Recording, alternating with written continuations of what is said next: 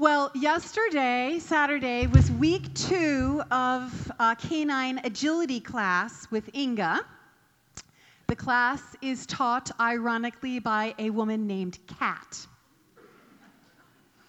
There are all sorts of obstacles set up in this gym that the dogs need to negotiate, dogs of all different sizes. There's sort of a balance beam and an A-frame and a tunnel, and they're supposed to do it at speed. And of course, some of the obstacles they love. You know, they want to do it just because it's fun. But some of them take some cajoling. And in fact, there was a Weimaraner there who did not want to go through the tunnel at all. So Kat, you know, she threw in a dog treat, and the owner was on the other side of the tunnel, sort of calling her no-go. It was just 2 rear ends sticking out of the tunnel on either side. But then, finally, Kat went to the refrigerator, and she got some cheese. And she gave a piece of cheese to the owner on the one side, and she threw some cheese into the middle from the other side, and bingo, that Weimaraner was right in through there, and, you know, lots of good dog, and cheers, and wagging tail. Kat just said, you know what? She needed a bigger paycheck. The thing is, we may not realize it, but much of our early journey as humans is also motivated by the pursuit of reward or pleasure. It's not a bad thing. God has designed the world in such a way that when we work with our truest desires, we are propelled toward becoming mature humans. We strive to do things better than we might ordinarily to receive recognition and praise. And that, of course, brings us confidence, and we're able to do the things that we tried so hard to learn. We work hard at school to get a good grade. We get good at a sport for the pleasure that it brings us to win, but then we actually get strong and confident. Maybe we learn leadership skills. We save up to buy a beautiful prom outfit and go through hours of preparations so that someone will notice us. And of course, that propels us into this whole wonderful and complicated business of being in relationship with another person. Well, it all feels good.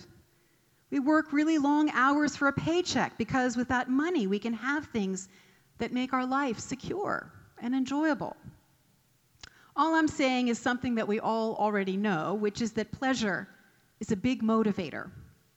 It motivates us to venture out, to get our lives together, to try hard. But at a certain point in our journey, if we are paying attention, this striving after pleasure, for the pleasure itself, in whatever form we seek it, well, it no longer pays out enough dividend. It can be quite a shock when we come up against this in midlife, but actually it is helpful. It's an invitation to reorientation. Because ultimately, for the person who chooses to follow Jesus, the pleasure principle as primary source of motivation shifts. Ronald Rolheiser, in his book Sacred Fire, will go so far as to say this: mature discipleship is predicated on having essentially broken the pleasure principle as the basic source of motivation in our lives. Yikes. I'm going to say it one more time. Mature discipleship is predicated on having essentially broken the pleasure principle as basic source of motivation in our lives. But of course, in some ways, it's a relief to hear that. Because despite what advertising says to us all the time, we cannot buy happiness. We can't be happy all the time. We know it. While we may be able to buy little short-lived pleasures, we cannot buy happiness, and deep down, we know it. I remember buying a pair of shoes once, and when I went home, I kept them in the box for a full week because I knew as soon as they got out of the box, they would just become shoes. And they would no longer have that sort of exciting promise of newness. We cannot purchase happiness, but more than that, we cannot ensure happiness through a good vacation, a second home, even a marriage. We cannot secure happiness by giving birth. Happiness or pleasure has a role to play in directing our energy, but for the mature Christian, it ultimately takes a back seat in directing our lives. We have to learn how to base our decisions on more than making ourselves feel good. And I'm not saying that being Christians means we're supposed to be averse to pleasure. That is not true. But there is something more important that we are after than our pleasure. Another goal we set our eyes on. And actually, the really good news is that it is much more attainable. We are after pleasing God. We are after pleasing Jesus. That is the shift. I had a seminary professor who used to say that he often had people come to him saying that they were unhappy, and they wanted him to tell them how they could become happy. And he would say, well, I don't really have the answer to that, but I can tell you how to live a godly life. And the funny thing is that living a godly life usually leads to peace, kind of contentment with the actual life that you have, and even to happiness. That's what we're after, contentment with the actual life that we have and giving it to God. In our collect, that prayer that we prayed in the beginning of our liturgy, we prayed this morning, give us the help of your grace that in keeping your commandments, we may please you, both in will and deed, through Jesus Christ our Lord. All lives, including very holy Christian lives, have some share of joy, sorrow, grinding drudgery, and moments of peaceful gratitude. That varied topography is part of life, this side of paradise. So if your life looks like all those things, you're living it right. It's not a failure if you're not happy all the time. It's real. It's the real life that we're given. There's no such thing as a life of constant bliss or peace. But in the midst of that journey as Christians, we ask to live a life pleasing to God. And that's actually very realistic, because the good news is that God has promised to help us do that. It won't always look perfect, but he will help us get better by his word given in Scripture and through his Holy Spirit sent by Jesus. C.S. Lewis has a funny story explaining how it is that Jesus tells us to be perfect. And some roll their eyes at that. Given, our human condition, it seems a little unreasonable. But the thing is, Jesus is very interesting in helping us to become perfect. Lewis explains that God offers help, but only help that assists us to become more Christ-like. And we sometimes would prefer to do without that kind of help. Lewis compares it to when he was a child with a toothache. He knew if he went to his mother, she would give him aspirin, but she would also call the dentist, and that would involve all sorts of fiddling he preferred to avoid. He wanted the pain to go away, but he didn't really want the whole fix. That can be like us, with God. Just take away the pain, God. I don't really want you to fix me. But Jesus promises to assist us to grow in goodness. Paul tells us in Philippians, "For I am confident in this. He who began a good work in you will carry it on to completion." Now, it is also true that Jesus will leave us alone if that's what we really want.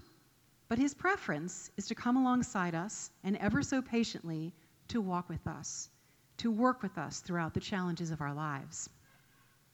In today's gospel reading, Jesus tells us how to live a godly life. He's taking the familiar commandments of the Torah, of the Old Testament, and he is sharpening them, making them about the heart, not just outward appearance. The first, of course, is about murder. Only when Jesus elaborates, he clarifies that his disciples aren't just prohibited from killing people. They must deny anger any foothold in the heart. Will followers of Jesus experience anger? Yes, of course. But that reaction must be quickly turned over to God. We are forbidden the soothing amusement of insults, because that sort of snide dismissal starts a destructive fire in ourselves. If you say, "You fool," you will be liable to the hell of fire. Instead, we're supposed to be, quite frankly, ridiculously eager to make up. And actually, I challenge you today, if there is somebody that is on your heart that you know, I need to apologize to the person, text them today. You can do it during the anthem. Hi, I need to talk to you later on today. Do you have a moment? There's something more important than being right. And according to Jesus, it is being reconciled. Jesus upholds the covenant of marriage as binding. And this, of course, is always difficult to preach about because the wounds of divorce are painful enough without judgment and guilt piled up from the pulpit. So, to be absolutely clear, nobody here, most especially me, stands above anyone else in righteousness. We all stand at the foot of the cross, as that beautiful hymn said. That's where we are, at the foot of the cross, together. But marriage is one of the ways God blesses humanity, and it is important, and it is not easy. And that is probably why Jesus talks about it quite a bit, and the great priority of remaining faithful in it and being supported in that. Specific in this teaching that we heard today about divorce is a situation in which a person is looking for pleasure beyond their spouse, actually in their imagination. It's called lust. There can be this little voice that whispers to us in the middle of life that things have gotten dull or disappointing. We long for the intensity of feeling of our youth. And that little voice whispers that we deserve a second honeymoon, a jaunt into romance. But that little voice is just the pleasure principle, making its old demands.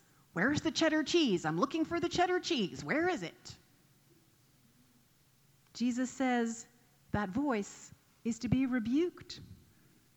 If your right eye causes you to sin, tear it out and throw it away.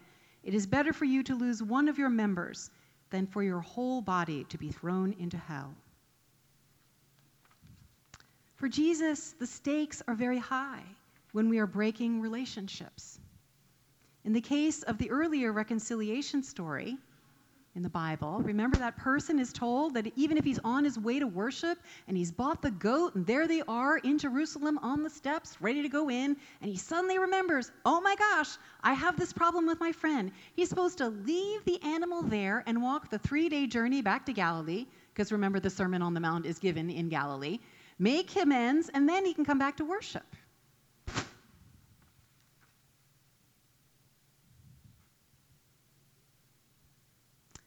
Is he exaggerating in this story? Well, yes, of course. Is he exaggerating the story about tearing your eye out? Yes, of course. But Jesus puts such a high priority on living in obedience to his Father's commands, which are ultimately life-giving and the way to contentment. And the thing is, doing the godly thing is often sacrificial. Quite frankly, it doesn't at first blush appeal to our old pleasure principle. But in the long term, pleasing Jesus will bring us joy that is unsurpassed. It's way better than a chunk of cheddar cheese. In closing, I want to share an image with you, and if you're not a dog person, I apologize for the whole sermon. But so after we did our agility training class, of course, I Googled the National Canine Championships 2023 just to see what Inger's future competition was going to look like. And I mean, really, if you want to feel good, just do that. Just Google that. But, there were all these different breeds whizzing around the course alongside their handlers who were trying to keep up with them. Lark the Papillon, ears flapping behind as his paws are extended over the jump. But the one that really just honestly broke my heart was Bee, the Shetland sheepdog. She ran that course with afterburners on, and Jennifer, her handler, good dog, Bee.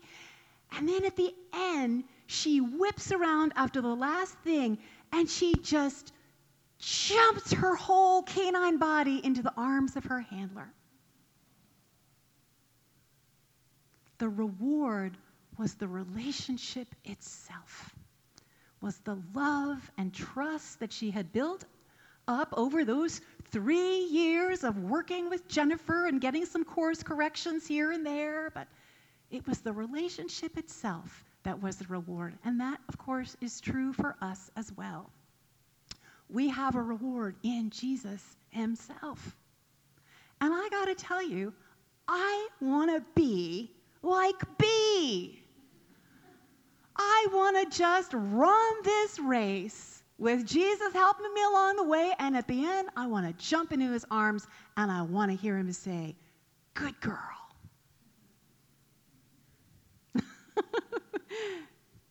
Good for you. He's going to say that to you, and it's worth it. Amen.